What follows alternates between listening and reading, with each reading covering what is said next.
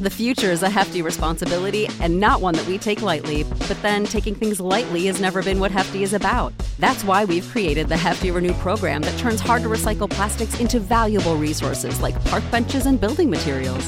To participate, simply fill up an orange Hefty Renew bag with accepted items, tie it up, and drop it in with your regular recycling. That's it. It's that easy. It's time to rethink recycling with Renew. Particular valued resources may vary by geography. More info available at heftyrenew.com. When you need mealtime inspiration, it's worth shopping Kroger, where you'll find over 30,000 mouth-watering choices that excite your inner foodie. And no matter what tasty choice you make, you'll enjoy our everyday low prices, plus extra ways to save, like digital coupons worth over $600 each week. You can also save up to $1 off per gallon at the pump with fuel points. More savings and more inspiring flavors make shopping Kroger worth it every time. Kroger, fresh for everyone. Fuel restrictions apply.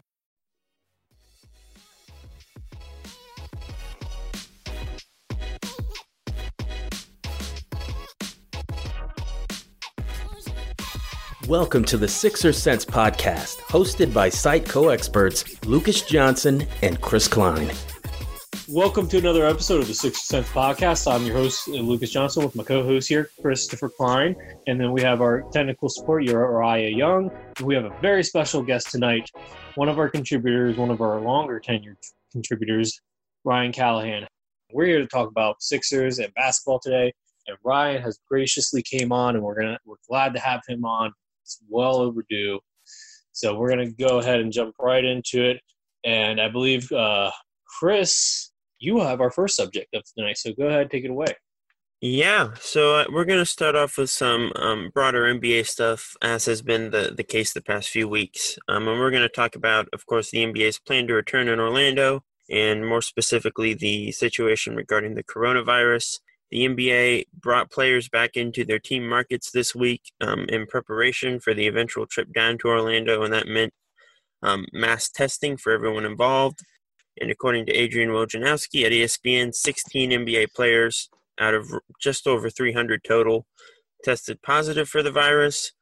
Obviously, the plan is for them to go into quarantine and ideally be healthy by the time teams travel down. But I'll let Ryan take the floor here first. Ryan, what were your thoughts on that news? And does it change your opinion on the NBA's plan at all?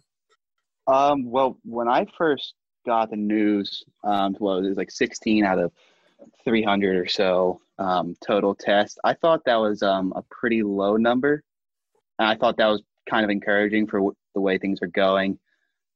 Because, more players are going to be able to start practicing and working out with the teams without any quarantine issues because they don't have the virus. But at the same time, it does kind of put into perspective a little more this whole entire situation.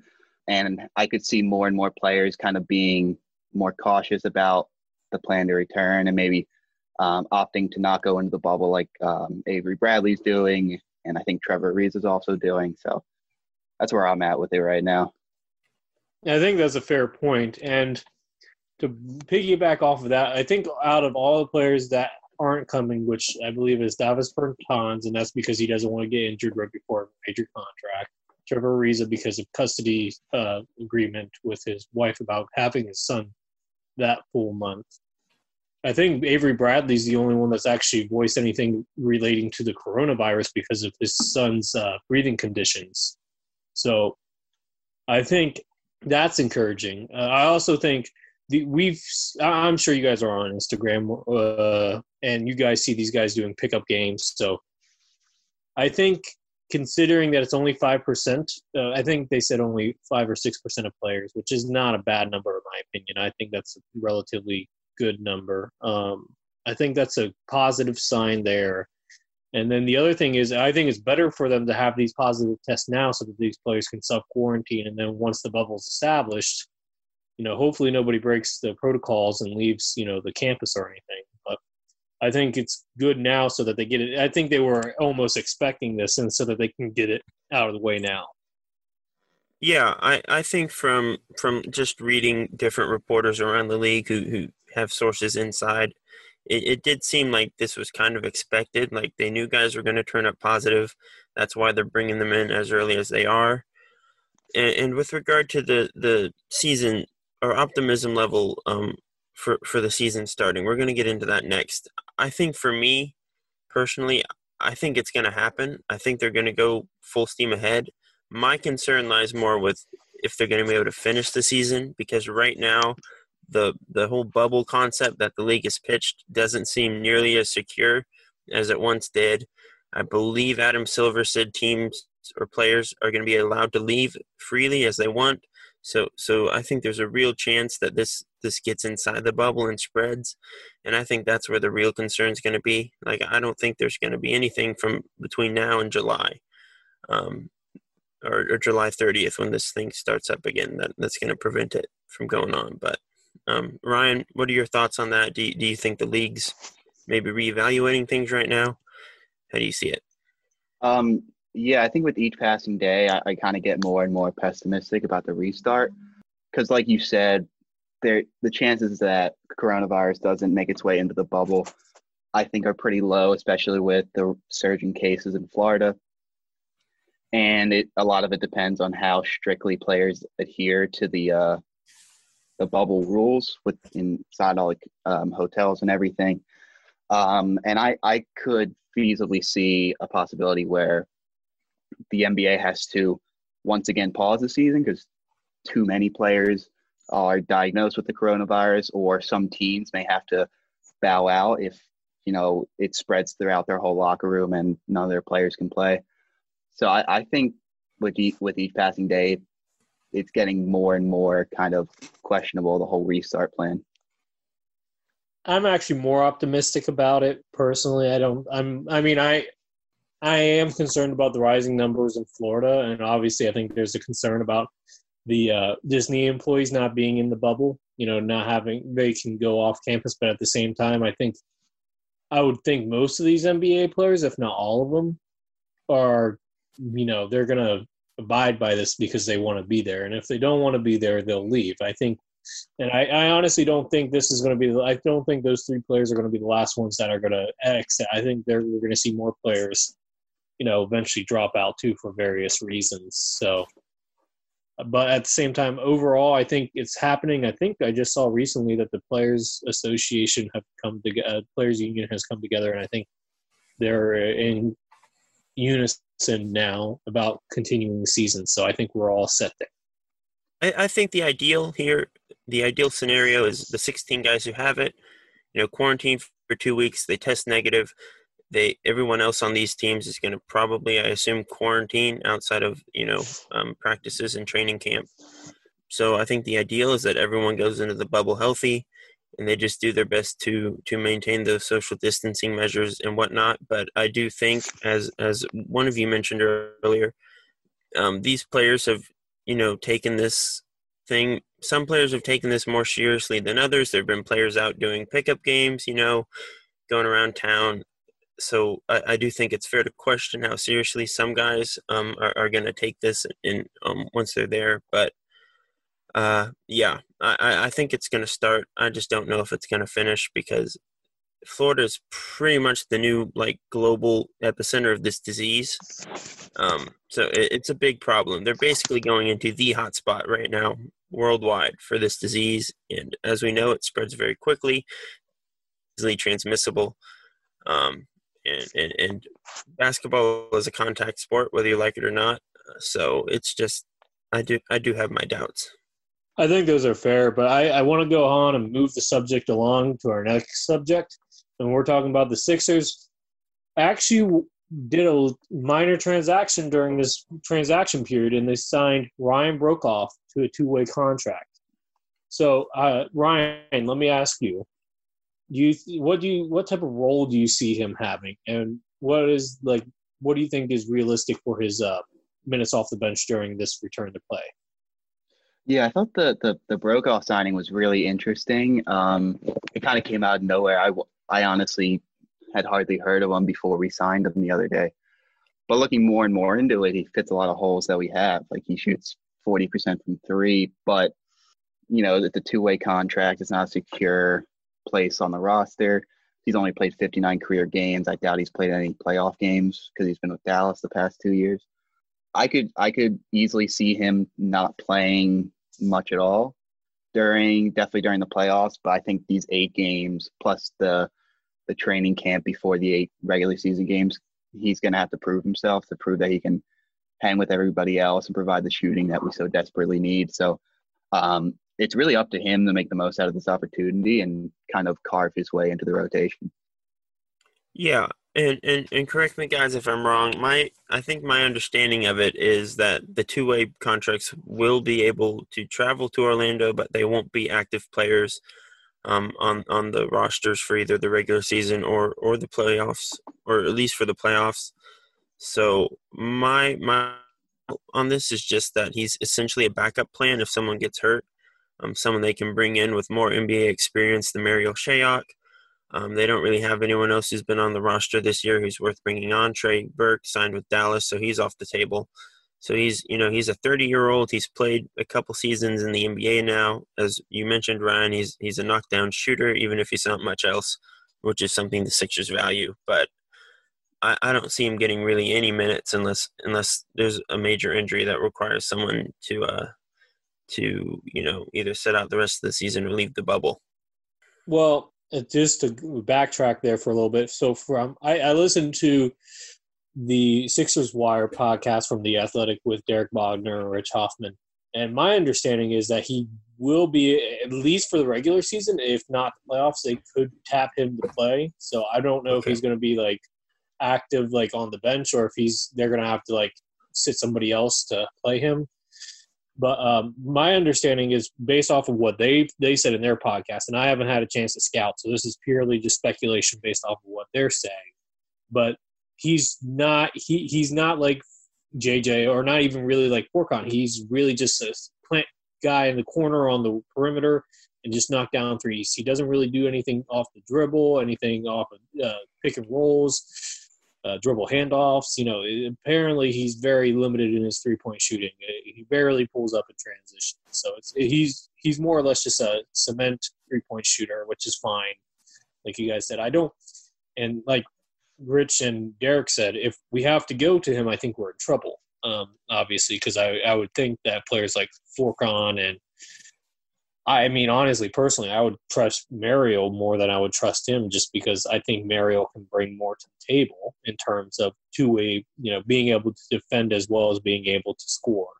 So, and more of a diverse scorer at that. So, but I understand the signing in terms of NBA experience and three-point shooting. Unless they decide to rest people during the regular season games, which I'm sure we'll get to later in this podcast, I don't really see him having a major role. Those moves that don't really mean too much in the grand schemes, but the idea behind the moves is a smart move. I think that's one of these things that we can kind of applaud Elton for that. Personally, I was hoping that a player like Christ Kumaji would fill that two-way gap, maybe not during this season, but during the offseason. So we'll see. Maybe Mario gets off his two-way contract, but my point still stands. I think overall it's not a bad move. It's not a bad move, and he fills a need, like you guys said. Yeah, for sure. And I think to your point about Mario, I do think we should credit Brokoff. He is 30. He's had a pretty successful career overseas. So he's not someone who these teams haven't seen before. He has a pretty solid body of work under his belt, even if it's not all in the NBA. So I do think from that perspective, he's probably someone Philly would be more comfortable going to if they did need someone for minutes. But he's not better than any of the 15 guys on regular deals right now. So again, if there's an injury, I really just don't see him getting any minutes. So like you said, this is a nice move on the margins. It makes sense as a backup to the backup plan, essentially, but it's nothing more than that. So I think, Ryan, you have this next subject. Yeah, so it's going to be the ever-polarizing topic of Ben Simmons. He got hurt about 8 games. He missed the final 8 games of the regular season before his pause with a back injury. After it seems like he rushed back from an injury, he seems like he's gearing up for this restart. You see him on Instagram doing between the legs dunks, hanging out with LeBron, running games with LeBron and other players. And it seems like he may be willing to shoot a little more when the season starts. So what do you guys think is how important he will be for us, not only in the restart, but for these playoffs? Do you kind of buy that he's not 100% like Brett Brown saying? What do you think that where he stands right now? Yeah, I think to your point about Brett Brown's comments, Ryan, I buy them. I think there's a reason the Sixers obviously never came out and said explicitly that he was 100%. We heard from guys like Elton, from Ben himself, that he was getting better, but at no point were they like, he's ready to go, like full speed. So I do think that was purposeful. I do think they're going to bring him along slowly. And even just going back to the injury itself, the way Brett described it sounded like it was a very painful experience for Ben, and back injuries are always really tricky to get over. Definitely. And for someone like Ben who relies so much on his physicality, being a downhill athlete, his back feeling 100% is going to be really important. So I think they will bring him along slowly. I think they should. I think they have to, just because you just don't want to push him too hard, especially in these 8 seeding games that really don't matter a ton in terms of, the Sixers title chances, as we've talked about on previous episodes. With regard to his jump shot, I doubt it. I just, until he does it, I'm probably not going to have that much confidence in him doing it, no matter what he says to, Jackie McMullen or whatever his agents put out. It's just until he actually does it in a game and shows that he can get over that mental hurdle himself, I don't buy it. But we'll see. Lucas, you can take it away. We kind of agree mostly on those same points. I do want to point out that I was listening to a podcast, Brian Woodenhorse Hoops Collective podcast, I believe it was. And Jackie McMullen, you know how she's a Ben Simmons fan, did the interview with Simmons. She said that he was working with, I forget the name of the trainer, but it was, Chris, do you remember the name of the trainer that he was with this last summer? Chris Johnson. Yeah, Chris Johnson.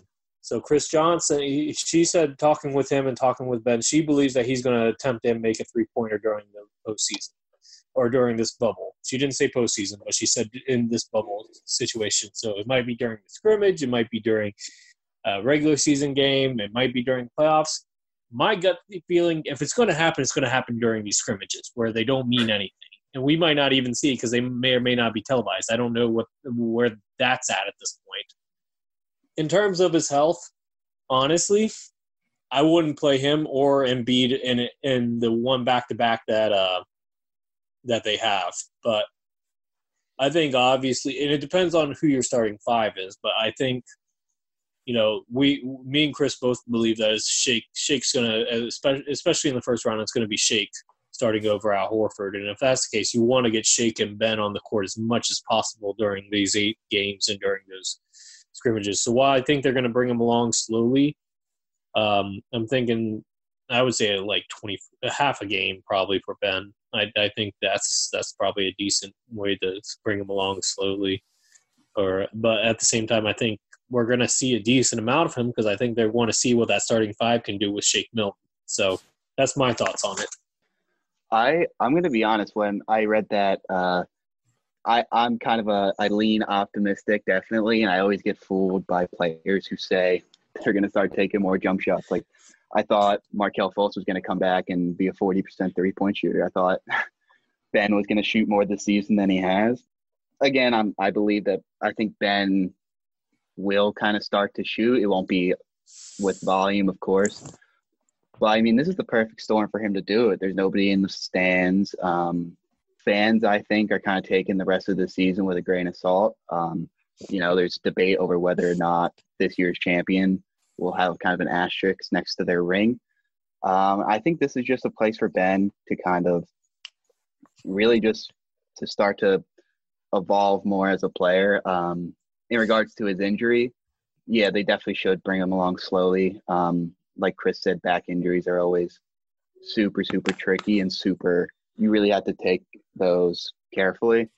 They didn't do that before, and he ended up with a nerve impingement, I believe. So I wouldn't be – I think they really should kind of just walk him along, maybe sit him for a couple of games, maybe for that back-to-back like Lucas said. I think that's a good point, Ryan. One point I want to bring up here is Ben talked during the preseason about taking more threes, about being more confident in his jumper. So this isn't necessarily a new phenomenon. We saw him hit one in the preseason, and then he hit one against the Knicks early on in the season.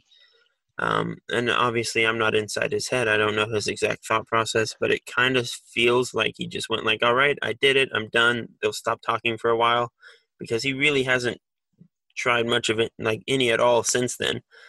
So I think there's a real chance that he comes back, maybe takes one or two in the first couple of games and then stops again, says, all right, I did it again. I can focus on what I'm good at.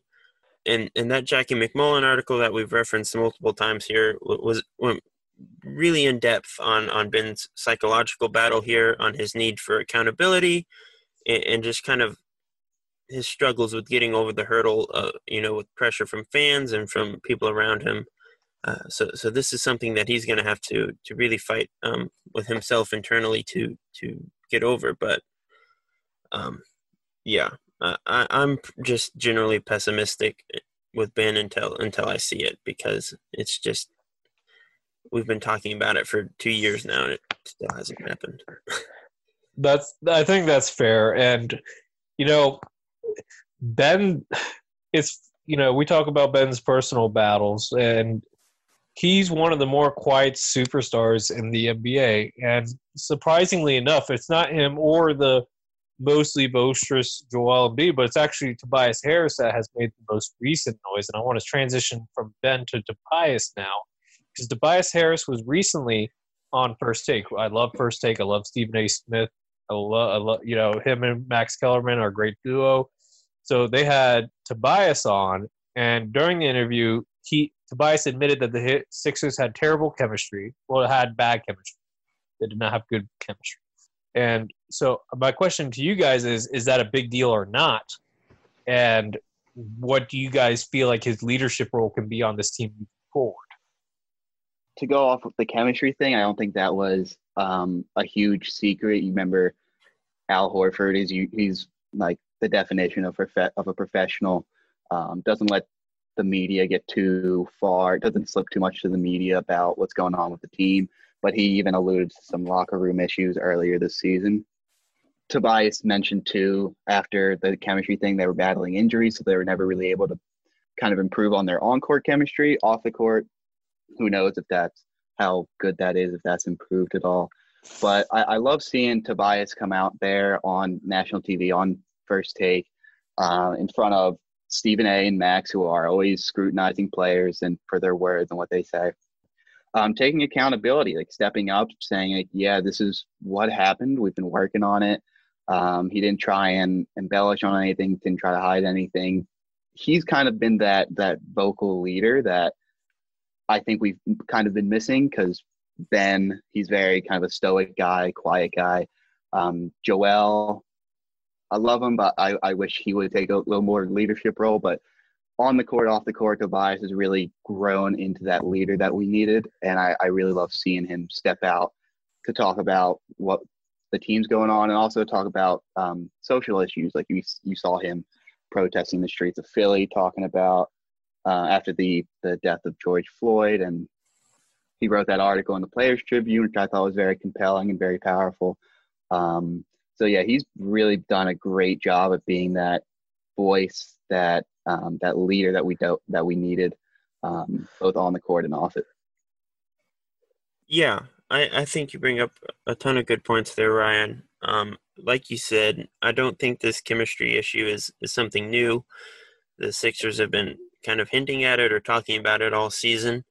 I don't think this was meant to mean anything about like their relationship off the court. I don't think this means there's like infighting in the locker room or anything like that. And I think it's just pretty clear that on the court, they don't quite know how to work together yet. That's been readily apparent the whole season. That part of that's on the front office for just not putting a good team together fit-wise, and part of that's on them. A lot of new pieces joined the unit this year. Harris was only here for half a season last year. Josh was new. Al was new. Furkan wasn't really getting minutes before the season. So there were just a lot of moving pieces for Brett Brown and everyone to figure out. And like you said, there's no secret that this has been an issue all season. Kudos to Tobias for being honest about it and for addressing it. not trying to hide anything. I do think, like you said, his leadership role is something that has been vastly underrated. I think he deserves a ton of credit for being as vocal as he has been and for kind of bringing that life to the locker room and as well as off the court. He's easily been the most vocal Sixer with these protests and with the social justice movement, which has been a really, really nice thing to see. I think he's made a lot of new fans through that just because, his reputation hasn't always been great as a player here, but I do think a lot of guys have kind of grown to respect him more just because of the issues that he's standing up for and how vocal he's being. So I do think he deserves major props in that category. Yeah, just kudos to him.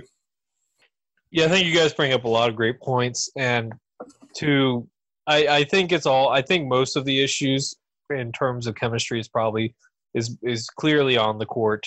We've said this in the past. Al Horford is not a great fit for Ben and Joel, and Ben and Joel aren't a great fit for Al. I think that's probably one of the biggest chemistry issues there. But it's more than just that, because I think, even going to Tobias and Josh Richardson, they've had to take on new roles this season, where Tobias has kind of had to take on the half court offensive, creator, and I think that's something Tobias has really had to do too much on a regular basis in his career up to this point. So I think that's a new role for him. And then you take Josh Richardson. While he's played point guard in the past for like Miami Heat, I don't think that he had to rely on him solely as like the sole playmaker in the half court, where the Sixers basically have to, because Ben can't do anything in the half court because everybody plays off of him. So I think those are two things that we have to consider. I want us, and you guys already talked on the social justice issues point. I can't really add any more to that beyond the fact that I think it says a lot about Tobias's character as an individual human being, and it makes me happy that there's somebody in the Sixers organization and especially among the players that have taken such a strong role in the Philadelphia community. That being said, I want to see what happens if Tobias can take that leadership role, kind of take lead both Ben and Joel, like kind of what Jimmy did last season. Leader, like clear-cut leader, that he can bring those two stars in and just kind of teach them, be like, okay, this is what we're doing, guys. This is how we're doing it. Because I haven't really seen that up to this point from Tobias, but I think he has it in him. And while he doesn't have the mean streak that Jimmy does, I think he can still be a strong leader for Joel and Ben, because even though he's only, 26, 27, he's still much more experienced than either one of those guys are, and he's been through a lot more. And I think if he can rally those two and get those two, playing in a way that similar to what Butler did last season, I think that would go a long way. I really hope that hopefully, maybe, probably Shake Milton is going to supplant Al Horford in the starting lineup, which would allow Tobias to move to his natural position as power forward. I really hope that in that role he can perform better than he has this season. Not to say he's done poorly this season. He's averaging 19 points a game, shooting 36% from three, which is basically his career averages across the board, even while he was playing out of position. But hopefully when he's in his natural four position, he'll be able to really just take another step, take more of a role in the half court, like Lucas was saying, because Ben can't. Maybe he'll be able to showcase some more of his talents in the pick and roll and everything else. Yeah, I think maybe the core issue with how the front office went about building this roster was making it so that Tobias was like the singular guy who could create at a high level in the half court. Obviously, Josh can a little, but that's not really his strong suit. He's not a super crafty shot maker by any stretch, and a lot of that weight went to Tobias, and he's just really not built for that role, especially at small forward where he's not the quickest guy on the floor. So both adding another guy who can create a little bit and shake to the starting five and giving Tobias more minutes at the four where he's going to have more matchup advantages, I think that's huge. And I think that just is, to your point, Lucas, I think that's going to go a long way in determining how successful Philly is down the stretch here, because, if we're going to talk about chemistry issues, making things fit. That's a big issue. It's just putting Tobias in an area where he can comfortably do what he does best without having too much pressure on him to create, to take bad shots, and to do things that really aren't in his skill set. And can I just add that I think one thing that Brett Brown has failed to do with Tobias is utilize him as a roll man in the pick and roll, because I remember him playing in Orlando, Detroit, LA. He was dangerous as a roller because he could finish at the rim. Yeah. And I think that's, if you can slide him back to the floor and have a strong pick and roll player like Shake Milton is shown in short flashes that he can be, I think that will go a long way. Yeah, definitely. I remember when we traded for him, some graphics circulated online about the percentiles he was in, in pick and rolls, as the roll man, as the pick man, as the ball handler, as a spot up 3-point shooter, as a pull up. And he was in the high percentiles in the pick and roll, and he just hasn't had the opportunity to really do it that much in Philly. So I hope kind of something that happens when Al Horford comes off the bench is that we rely on post-ups a little less and go more towards pick and rolls, especially for the playoffs, where those are going to be really useful. Yeah, and obviously Jimmy's not here anymore, and part of the reason the Sixers had so much success late last season in the postseason with the pick and roll was because of Jimmy. But I do think, to that point, there's a reason the Sixers were so much more competitive once they started running more pick and rolls last year. It's because Ben's really effective off ball when he's in that role. Tobias is as well. So I think that's just generally part of the game plan that Brett should lean on more often. It's so important with so many teams. It's such a big part of the modern NBA. And for whatever reason, Brown just has shied away from it for most of his career. And I think that's maybe one of his biggest weaknesses. So I think that's a really good point. My last point to add on to that is that the Sixers haven't ran it barely at all, to the point where we don't even know how good Joel Embiid can be at the pick and roll. We most of the time we see Joel posting up or in the high post. I was just thinking the same thing. Like, I don't really remember seeing Joel doing too many pick and rolls even when they were running it. They were mainly running it through Ben or Tobias with Jimmy last year. So that's, maybe that's one area that Joel's not strong in. I know he's good in the pick and pop, but I don't know about the pick and roll. So that's something that I think would be a fun experiment. And I honestly, like you said, Chris, it's a weakness of Brown's that it astonishes me that he hasn't really embraced it yet. Because that was part of that issue during. Do you guys remember the not scuffle? What's the word I'm looking for the disagreement that Jimmy Butler had in the film room in Portland? It was because I listened to his JJ Redick's podcast when Jimmy was on there, and Jimmy said it was because he was going to speak up for TJ McConnell because TJ McConnell wanted to run more pick and rolls but didn't have the confidence to say it to Brown. Yeah, and I think the issue, obviously, is just that Joel and Ben are such weird fits together. They take up so much space in the paint that it's a bit difficult to run a traditional offense with both of them on the floor. I do think Al Horford has made those issues significantly worse this season, and having him out of the starting lineup and replacing him with someone like Shake who can run the pick and roll, who can create a little off the dribble, is going to help open that up a bit. So, yeah, hopefully that's something Brett leans into more now that Al's minutes are going to presumably go down. But we'll see. It's another thing where I'm just somewhat pessimistic because it's just not something Brown likes to do. Well, Chris, just before we move on, and I know we're beating this into the ground, but he did have Ben and Joel run deep pick and rolls in the post. That the first game that Al was coming off the bench against the Clippers, he had Ben and Joel running deep pick and rolls basically off the block, and it was really successful. So I'm hoping that we see a little bit more of that. Yeah, if I may just add one more thing, is that Al Horford's a pretty good pick and roll player, and I hope that as long as he's not sharing the floor with Embiid, he gets a chance to really do what he does best and be that pick and pop guy or the roll man, because he did it really successfully in Boston. So there's no reason to think he wouldn't do it successfully here as long as the personnel around him is right. All right, so we are going to bring in Uriah for this next section here, and we're going to give you our predictions for the Sixers' 8 seeding games in Orlando. We're going to go game by game here with Uriah, kindly moderating, and let's get started. Okay, gentlemen. So I'm looking at the schedule right here in front of me, and it looks at the Sixers have a nice schedule of games, 8 games. We're going to go one game at a time. You guys drop your knowledge on what you guys think each game will end up with in terms of a victory or a defeat. And we'll start off with none other than the Indiana Pacers on August 1st. What do you guys think? Indiana always gives us trouble. We're 1-2 against them this season.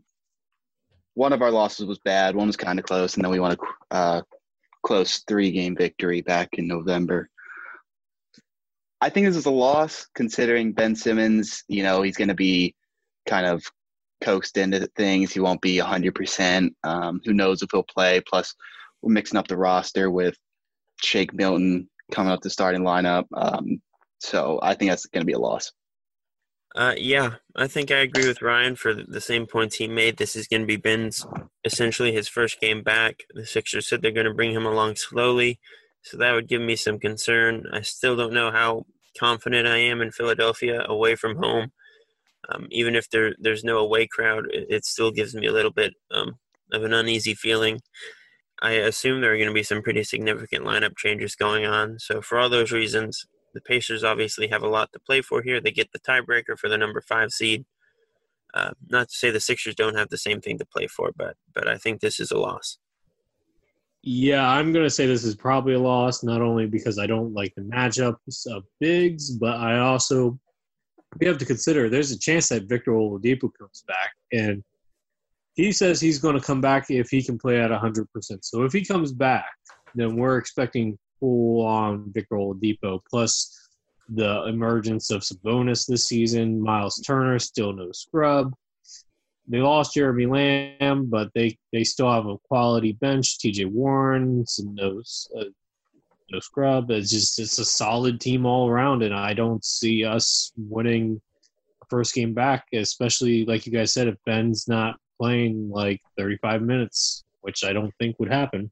So yeah, unless Shake Milton explodes, but I don't know. I'm leaning more towards they're going to lose that game. Okay, so we have losses across the board for the Sixers coming back against the Pacers. Let's move on to the next game, August 3rd versus the San Antonio Spurs. We'll go with Ryan first. I'm going to have to give this one. I think we're going to win this one. Joel's got a pretty favorable matchup down low. The Spurs are only 27-36 this season. They're in 12th place in the West. I just think that it's a favorable matchup for us. I think it's a pretty easy win. No LaMarcus Aldridge for the Spurs. San Antonio's really kind of on the outside looking in this playoff race in the West. Yeah, I think this is a pretty easy win for the Sixers. Guys, you forgot that they added a Tyler Zeller. I mean, gosh, what are we going to do against Tyler? No, seriously, no offense to Tyler Zeller, but we're probably going to beat them pretty easily, especially without Aldridge. So, yeah, no, I'm going to say that we probably win that one. Okay, so just like the first game, there's a consensus. But this time there wins. Looks like Popovich is going to get an L for that one. But now we're moving on to the Washington Wizards. Real quick, is John Wall coming back, guys? I don't think so. He's I don't think so. All right, that's a big indicator right there. But I'll let you guys jump in. So what do you guys think? August 5th, Ryan, is it a win or a loss with the Wiz? I think Bradley Beal's going to give us some problems, but I think it's going to be a win. We have a much stronger team than Washington, even if, Ben's not 100%, even if we're experimenting with lineups and everything else. But I think we're just too talented for the Wizards. Yeah, I think Washington's probably the worst team that's going to be traveling to Orlando. Davis Bertans being out is a big loss for them offensively. He's one of the few guys who can really give the Sixers problems with his shooting. And the Wizards are maybe the worst defense in basketball. They don't really have anyone who can credibly defend anyone on the Sixers roster, especially not Embiid and Simmons. So I too think this is a win. Yeah, I'm going to say this is a win too, and hopefully maybe a recruiting session for Joel and Ben for Bradley. Who knows? But yeah, no, this is a win for the Sixers for all the reasons you guys have already mentioned. All right, cool. So the Wizards, they get the loss versus the Sixers, according to you guys, for the third game. The fourth game we have, oh goodness, the team that we seemingly always struggle against, the Orlando Magic on August 7th. Ryan, what are your thoughts on the Magic? Your reaction kind of says it all. The Magic are always giving us problems, kind of indescribably. I'm leaning towards a loss for the Sixers. The Magic are currently the 8th seed, half game behind the Nets.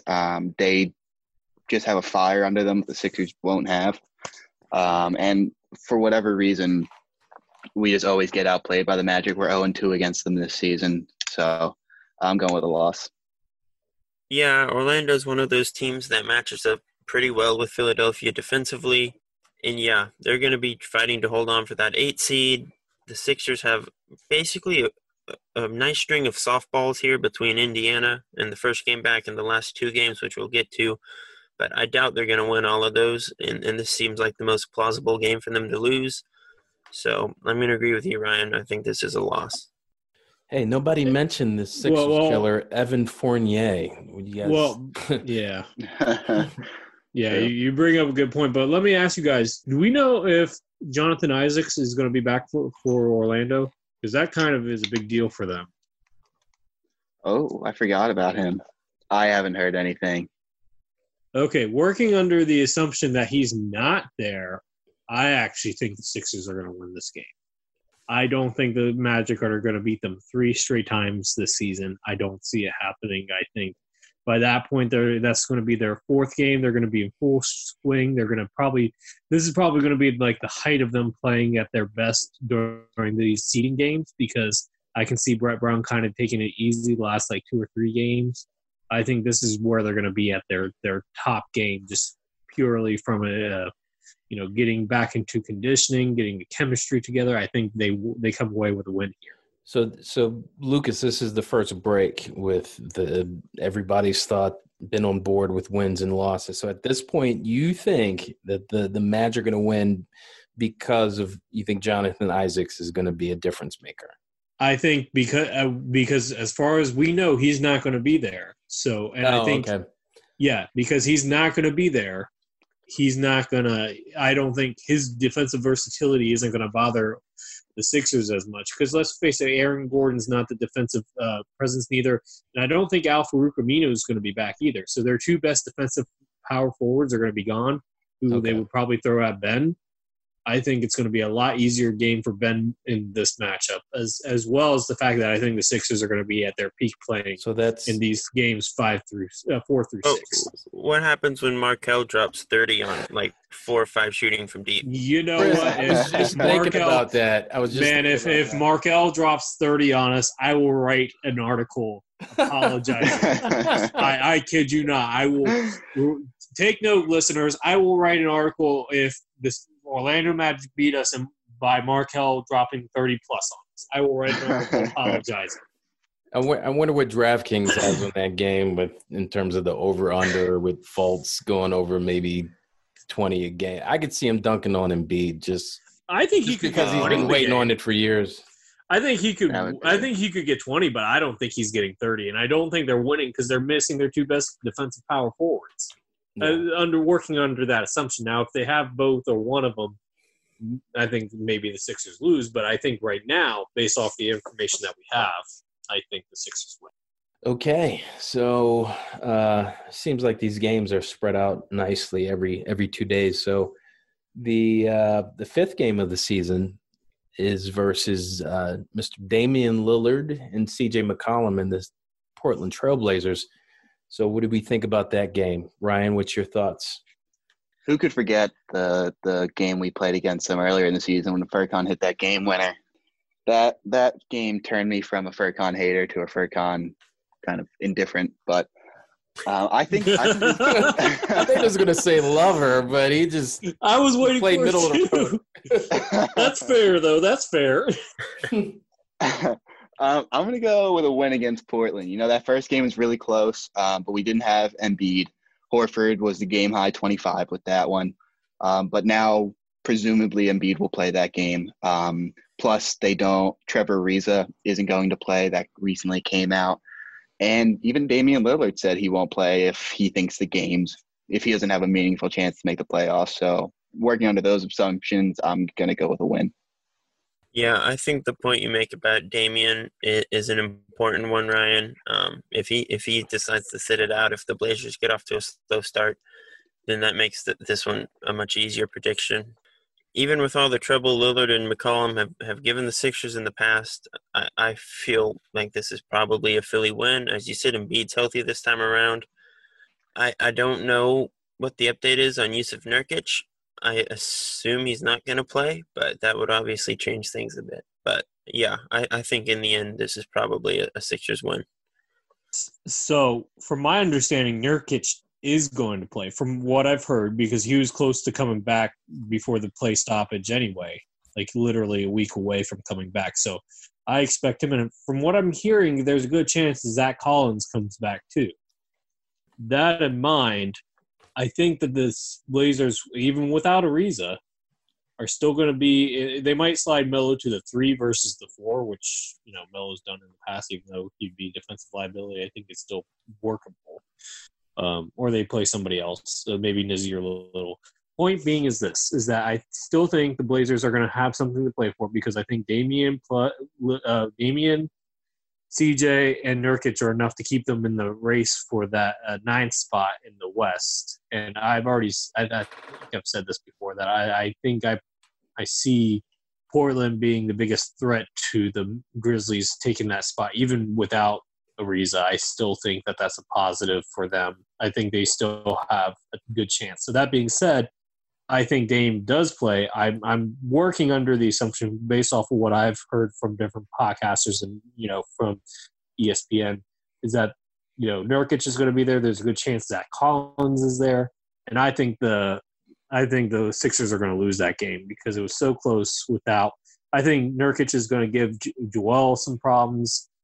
Ben might have his way, but it's hard for me to bet against Lillard. I think he's a top 3 point guard in the NBA, easily, arguably top 2. I think the Sixers lose that one. All right, so we're sticking with another Western Conference team. The game after the Blazers comes the Phoenix Suns with the amazing Sixers killer Devin Booker and probably a healthy DeAndre Ayton.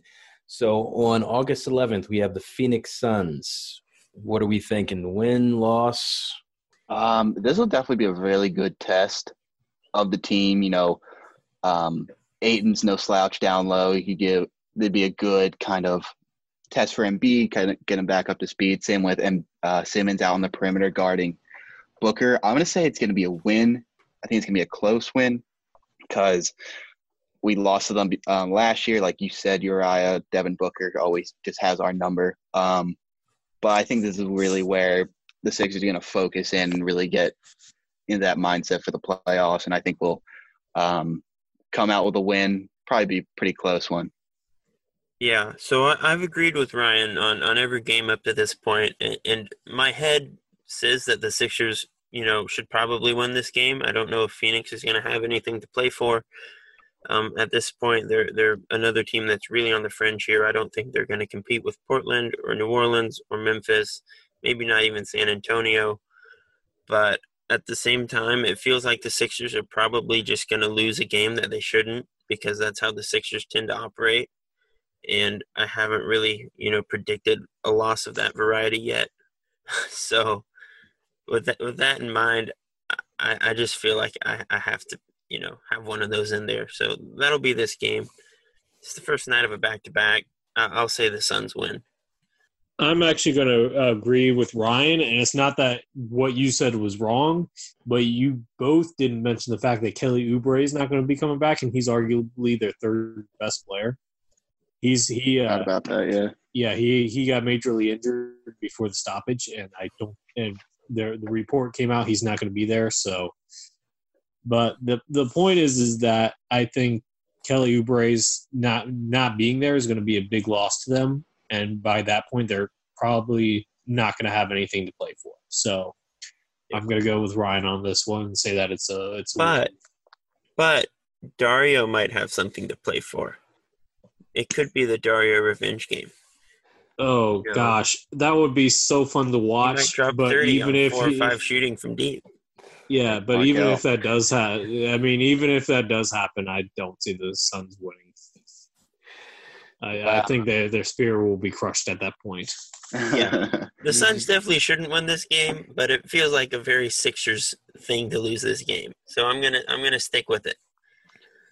Chris, you just had me cracking up because I almost forgot Dario was on that team, and I guess he does have something to prove to the team. He's a free traded agent. him away. Yeah, maybe he's gonna put on a show for us. Maybe a little tryout. See, give him a new contract this summer. The return of Dario, that'd be interesting to see. He would probably start over Al Horford. Oh yeah, definitely possible. I could see it. Mm-hmm. So let's move on. Chris made a good point about the back-to-back. This is the only back-to-back game that the Sixers have in this modified schedule. And the game after the Suns game is the Toronto Raptors, the team that knocked us out of the playoffs last year on a quadruple doink bounce by Kawhi Leonard. Luckiest shot in NBA history. Luckiest shot. But nevertheless, they play them on August the 12th. Put it on your calendars. We want to see that one. Ryan, what do you think? Win or loss? Hard loss. I mean, going on, Lucas made a point earlier in the podcast about he doesn't think that Ben and or Embiid should play in the back-to-back. So if they both play in the Suns game, one of them probably shouldn't play in this game. And if that happens, we're definitely going to lose. And even if, Embiid dropped 0 points against them earlier this season. Clearly a big mental hurdle for them is the Raptors and Marc Gasol. I think it's just going to be like a lopsided loss. Yeah, I think the point you brought up about maybe Ben sitting out one of these games is a good one. I don't know if they would play him against Phoenix and go for what they might think is a surefire victory, or if they would save him for Toronto. But either way, second night of a back-to-back, and this is a fairly condensed schedule. It's just every other night until the final 3 games, which is 3 games in 4 nights. Like, that's a lot of games in a pretty short period of time in a foreign environment that no one's really comfortable with. Obviously, all teams are going to be dealing with this, but, they're the Sixers. The Raptors are just a better team. They match up pretty well with Philly. Marc Gasol has always given Joel trouble. I think the Sixers lose this one. So I'm actually going to backtrack, and I'm going to side with Chris with the Suns. They're going to lose that because I think that both Ben and Joel are going to sit that game. I think that's what's going to happen. I forgot that that was a back-to-back. So Wait a minute, Lucas. You're back. You're saying they're going to lose the Suns game? Yeah, because both Ben and Joel aren't going to play. And while I think it'll be a close game against the Suns, if Devin Booker and Aiden are still playing, I think that they're probably going to lose because with the team of Tobias Harris, Josh Richardson, Al Horford, and Shake Milton, I don't see that winning that game. Yeah. So what about the Raptors? The Raptors, I think that both – I'm working under the assumption that both Ben and Joel are playing. I think they're going to – it's hard for me because, this is how I'm looking at it. If I'm Brett Brown, I don't want to bring my A game during these seeding games against the Raptors because if I bring it all the stops against Nick Nurse now, he's going to be able to prepare for it if we meet in the second round, right? Good So point. I don't know if I want to bring out all my stops there. Also, it's the second night of a back-to-back. But at the same time, if you have arrested Joel Embiid and Ben Simmons, and that's a positive. And the other thing is that Marc Gasol went through a body change. He's skinny. He's built, but he's really thin now. And while I'm sure he can still play good defense against Joel, I think his heftiness in seasons past and games past was more of a bothersome to Joel in the post than him being super skinny would be. So if I had to say, I think they're going to lose this game, but I think it's going to be closer than what we think it will. And I think one more important point to bring up here is that there's a slight chance that the Raptors have already locked up the 2 seed at this point, or conversely, that Boston starts out really strong. Maybe they lock up the 2 seed. So there's a chance that Toronto is resting their guys at this point. So I think that's another factor to consider here. But assuming everyone's playing, I still think the Sixers are going to lose this one.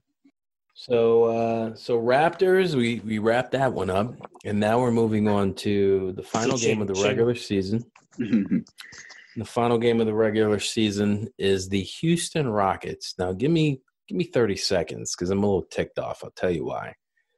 Probably, I think in August 2019, I bought some tickets to specific games, and the Houston Rockets game was in April, and I was supposed to go to that game. I had a friend coming up from Florida, a buddy of mine, and sure enough, coronavirus said, nope, you're not going.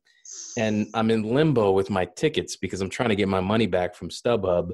Can the Sixers really take down Harden and Westbrook in this game? What do you think? I think so. We lost to them earlier in the season, but Ben Simmons had a 29-point, 13 rebound, 11 assists, triple-double, excuse me. He had his way with the Rockets and their small style, and I think that was before they traded Clint Capella. Now their tallest guy is like 6'7". PJ Tucker's playing center, and Ben Simmons, I think he's going to have another great game. Joel Embiid, if he plays, I don't think anybody's going to be able to stop him down low. I think it's going to be a win, even though Harden and Westbrook are going to definitely make us hurt a little bit. I think it's going to be a good win. Yeah, I think this is probably going to be one of the more fun games on the schedule just because both the Sixers and the Rockets have a lot to play for with third seeding. So I think there's a good chance that both these teams are going to be going all out at this point, even though it's the final game. Ben Simmons if he is at full health and full speed by this point in the season, that's going to be really important just because he's probably one of the better James Harden defenders in the league. Not that it always matters, but he's someone who can actually give James some trouble on the perimeter, which can't be said for too many guys. And also the Westbrook and Embiid beef has gone on forever, it seems. They always go at it. So this should be a really fun game. I think the Sixers match up pretty well just because Houston is super small now. As great as PJ Tucker and Robert Covington are, they're both fantastic defenders, and I don't question Houston's ability to play good defense. But with the Sixers specifically, their size is really going to come in handy here. I don't think either of those guys can defend Joel in the post, and even Ben might give them some trouble. So I think this is a win for the Sixers to close things out. Yeah, just to go back, Robert Covington, I believe, is 6'8", 6'9", so I think he's the tallest person that's playing, even though they have Tyson Chandler. He's not going to play. So with that in mind, like Chris said, the size is too much. I don't care if Houston's going to be running or not. Sixers are going to pound them and abuse them inside. So I would be interested to see who's going to match up on Westbrook now, because I guess you're going to have to play Embiid on him and just make him shoot outside. But that's going to be interesting to see if Embiid can stay out of foul trouble. But I think it would be Josh, right? Yeah. Yeah. Well, who? Ben on Harden. Okay. Ben on Harden, Josh on Westbrook is what I would. Well, see, the problem is then you have Joel Embiid, having to run out on PJ Tucker, who's a really good corner three-point shooter. So I'd rather have Joel sit in the paint against Westbrook, make Westbrook a jump shooter. Because and let's face it, putting them two on each other would be like TV gold. That's a good point. I hope they're mic'd up for that matchup. Well, if the NBA listens to me and Rachel Nichols, they should have the person like that. Just saying. So, Lucas, is that a W for you? That is a W. That is a W. Okay. But it will be a fun game for sure. I almost forgot about the Westbrook Embiid rivalry, and You guys made some good points, and that'll probably be the most fun game to watch because of all the different outside stories, but it's going to be interesting for sure. So let's lead into one other question, and then Lucas, during the break, he mentioned a specific topic that he wanted to bring up, but let's finish out this 8-game series, and let's go into this quick question. The question is, how important it is to you guys of the Sixers having a good record going into the playoffs, meaning the momentum that they build with the wins that they accumulate. How important is that for them when they go to the playoffs? Good momentum's always great to have. In terms of overall record, I don't think it's too important because we're kind of stuck in the 5-6 seed area, if I'm not mistaken, from what I've seen. But, definitely if we come up with wins in 2 of the final 3 games, or we string together a couple at the end, I think it will definitely be huge for our confidence going into that first round matchup. Just like it was in 2017-18 when we won, 16 straight games. And we're able to hold off the Heat for a game without Embiid playing. I think it's definitely pretty important. Yeah, I do too. Just because the Sixers have had such a weird season and they haven't really been able to establish a rhythm at any point. It's just been a really clunky ride so far. They've been great at home and then they've been god awful on the road. So at this point, it's like if they don't show up to Orlando with some pep in their step and as like a revived and a reformed team, I really just don't know, if they're going to go anywhere. Like they just need to come out, punch someone in the mouth and really get after it, or my confidence is probably gonna drop off real quick.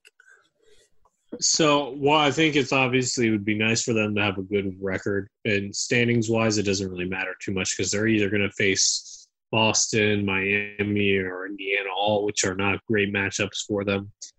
Boston being the best of the 3, of course, but in terms, I would like to see. I'm not so worried about the record, but I would, and not even the team's defense, because we know that the team's defense can be elite. I want to see if they can have good momentum offensively, even if they lose these games. I want to see them have good ball movement. I want them to, that's what I'm looking for. I want them to have good momentum on offense. That's probably, we talked about Shake Milton coming into the starting 5 most likely. So I think that's a big part of it. And I would like to see that's more important to me than wins and losses is how they look on offense. Because defensively, we know that they can step it up and be great. But offensively, that's where I'm worried. All right, just to recap, before we move on to the special topic, it was breaking news for Lucas when he joined us. As of this point, before the season starts in a few weeks, we have Ryan, Mr. Optimism. Sixers going 5-3 in their 8 regular season games. Chris and Lucas both have them going 500, 4-4 in their final 8 games. And no one asked me my opinion, but I'll just drop it. I think the Sixers are going to go 8-0. They're going to go undefeated going into the playoffs. But that's just me. And you call Ryan Mr. Optimistic. I'm the king of optimism over here. But I'm a homer. But anyway, so that was fun, guys. I think it'll be interesting. I can't wait. I know you guys can't wait. I just hope that 16 number of coronaviruses stays at 16 and we can get the season underway, right? Mm-hmm. So, Lucas, tell us what you have on your mind. It was something that popped up recently. Well, there was 2 things that I told you guys when we came back on the air. One is that Cam Newton signed with the Patriots, which, wow, okay, that's something. But that's not basketball related. That's not the thing I wanted to talk about. The thing that I wanted to talk about is that the NBA Players Association is working with the league's owners about possibly implementing social issues printed on the jerseys, either where the name is or somewhere else on the jerseys. My question to you guys is, if this does come into fruition, which Sixers players do you guys see using this as a platform? I can think of at least 3. Depending on what it is, whether it's on the back of the jersey where the name usually goes, or maybe it's a symbol on the front of the jersey. like where the ads are or something. I could definitely see several players do it, and definitely Tobias Harris, because like we've mentioned, he's been very outspoken about the recent social issues. Ben Simmons too. He usually opines on issues before. I remember he wore March for Our Lives shirt in warm-ups a couple years ago. He spoke out against police brutality just a few weeks ago now. Matisse too, I could see him doing it. He was out there in the protests. I wouldn't be surprised if they do it as a team effort. That way they show that they're united and show that even though basketball's on and some may see it as a distraction from the change that's happening right now, that the focus is still on, achieving justice and equality throughout the country and in the broader sense throughout the entire world. Yeah, I agree, Ryan. I think if this is, something that does get implemented, there's a good chance the whole team does it in unison, or everyone has something of some sort on their jersey. As you mentioned, Tobias, Ben, Josh, and even Mike Scott, those guys, and Matisse as well, are probably the most vocal on these issues. But they're definitely not the only guys talking about it. And I do think this could be, something that the locker room where everyone comes together and discusses it and comes up with something that they want to do to show unity. But I also think it's important to note that while this is a great gesture from the league, and I would totally support it, this obviously can't be the only thing that they do. I know the NBA has committed to fighting for these social justice issues harder and putting their money where their mouth is, but this cannot be the only thing that gets done. This has to be like step one. It has to go much further than like labels on jerseys to create real change, and I do think it's important that it does go further than that. Yeah, and you guys mentioned all the players that I was already thinking of, so I'm not Tobias, Matisse, and Ben were the three players I thought of. Mike Scott is also another good person that I could think of, because I think he was supposed to be at one of the rallies this year. But yeah, that's just kind of something that I wanted to bring up really last minute. But I think we kind of touched on all the great subjects that we had tonight. So I think it's time for Chris. You mind playing us out? Yeah, I just want to thank Ryan again for coming on. You've been a really great guest, and I want everyone to go out and follow Ryan. You can find him on Twitter at RJCallahan16. You can read all his stuff on the site. He's a really talented writer. He's also the managing editor at the Emory Wheel, the student publication at Emory University down here in Atlanta, which is right where I live. He's written some great sports columns there, so I suggest you find him on Twitter. You go read all his stuff. He's a really talented writer. And just thank you again, Ryan, for coming on the show. Yeah, thanks, Chris. Thank you so much. All those compliments. Thank you guys for having me on the show. Glad to have you. We hope to have you again sometime soon. Absolutely. For sure. And to all our listeners, thanks again for tuning in this week, wherever you're coming from. Again, I know these are very difficult times. Everyone's stress levels tend to be up, but we really appreciate you giving us an hour of your day to just listen to some Sixers talk. I think we all need it. So we really appreciate it, and we'll be back next week. Thanks again, everyone.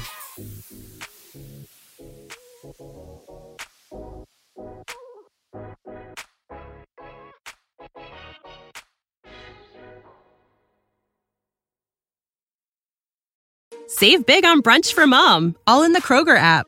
Get half gallons of delicious Kroger milk for $1.29 each. Then get flavorful Tyson natural boneless chicken breasts for $2.49 a pound, all with your card and a digital coupon.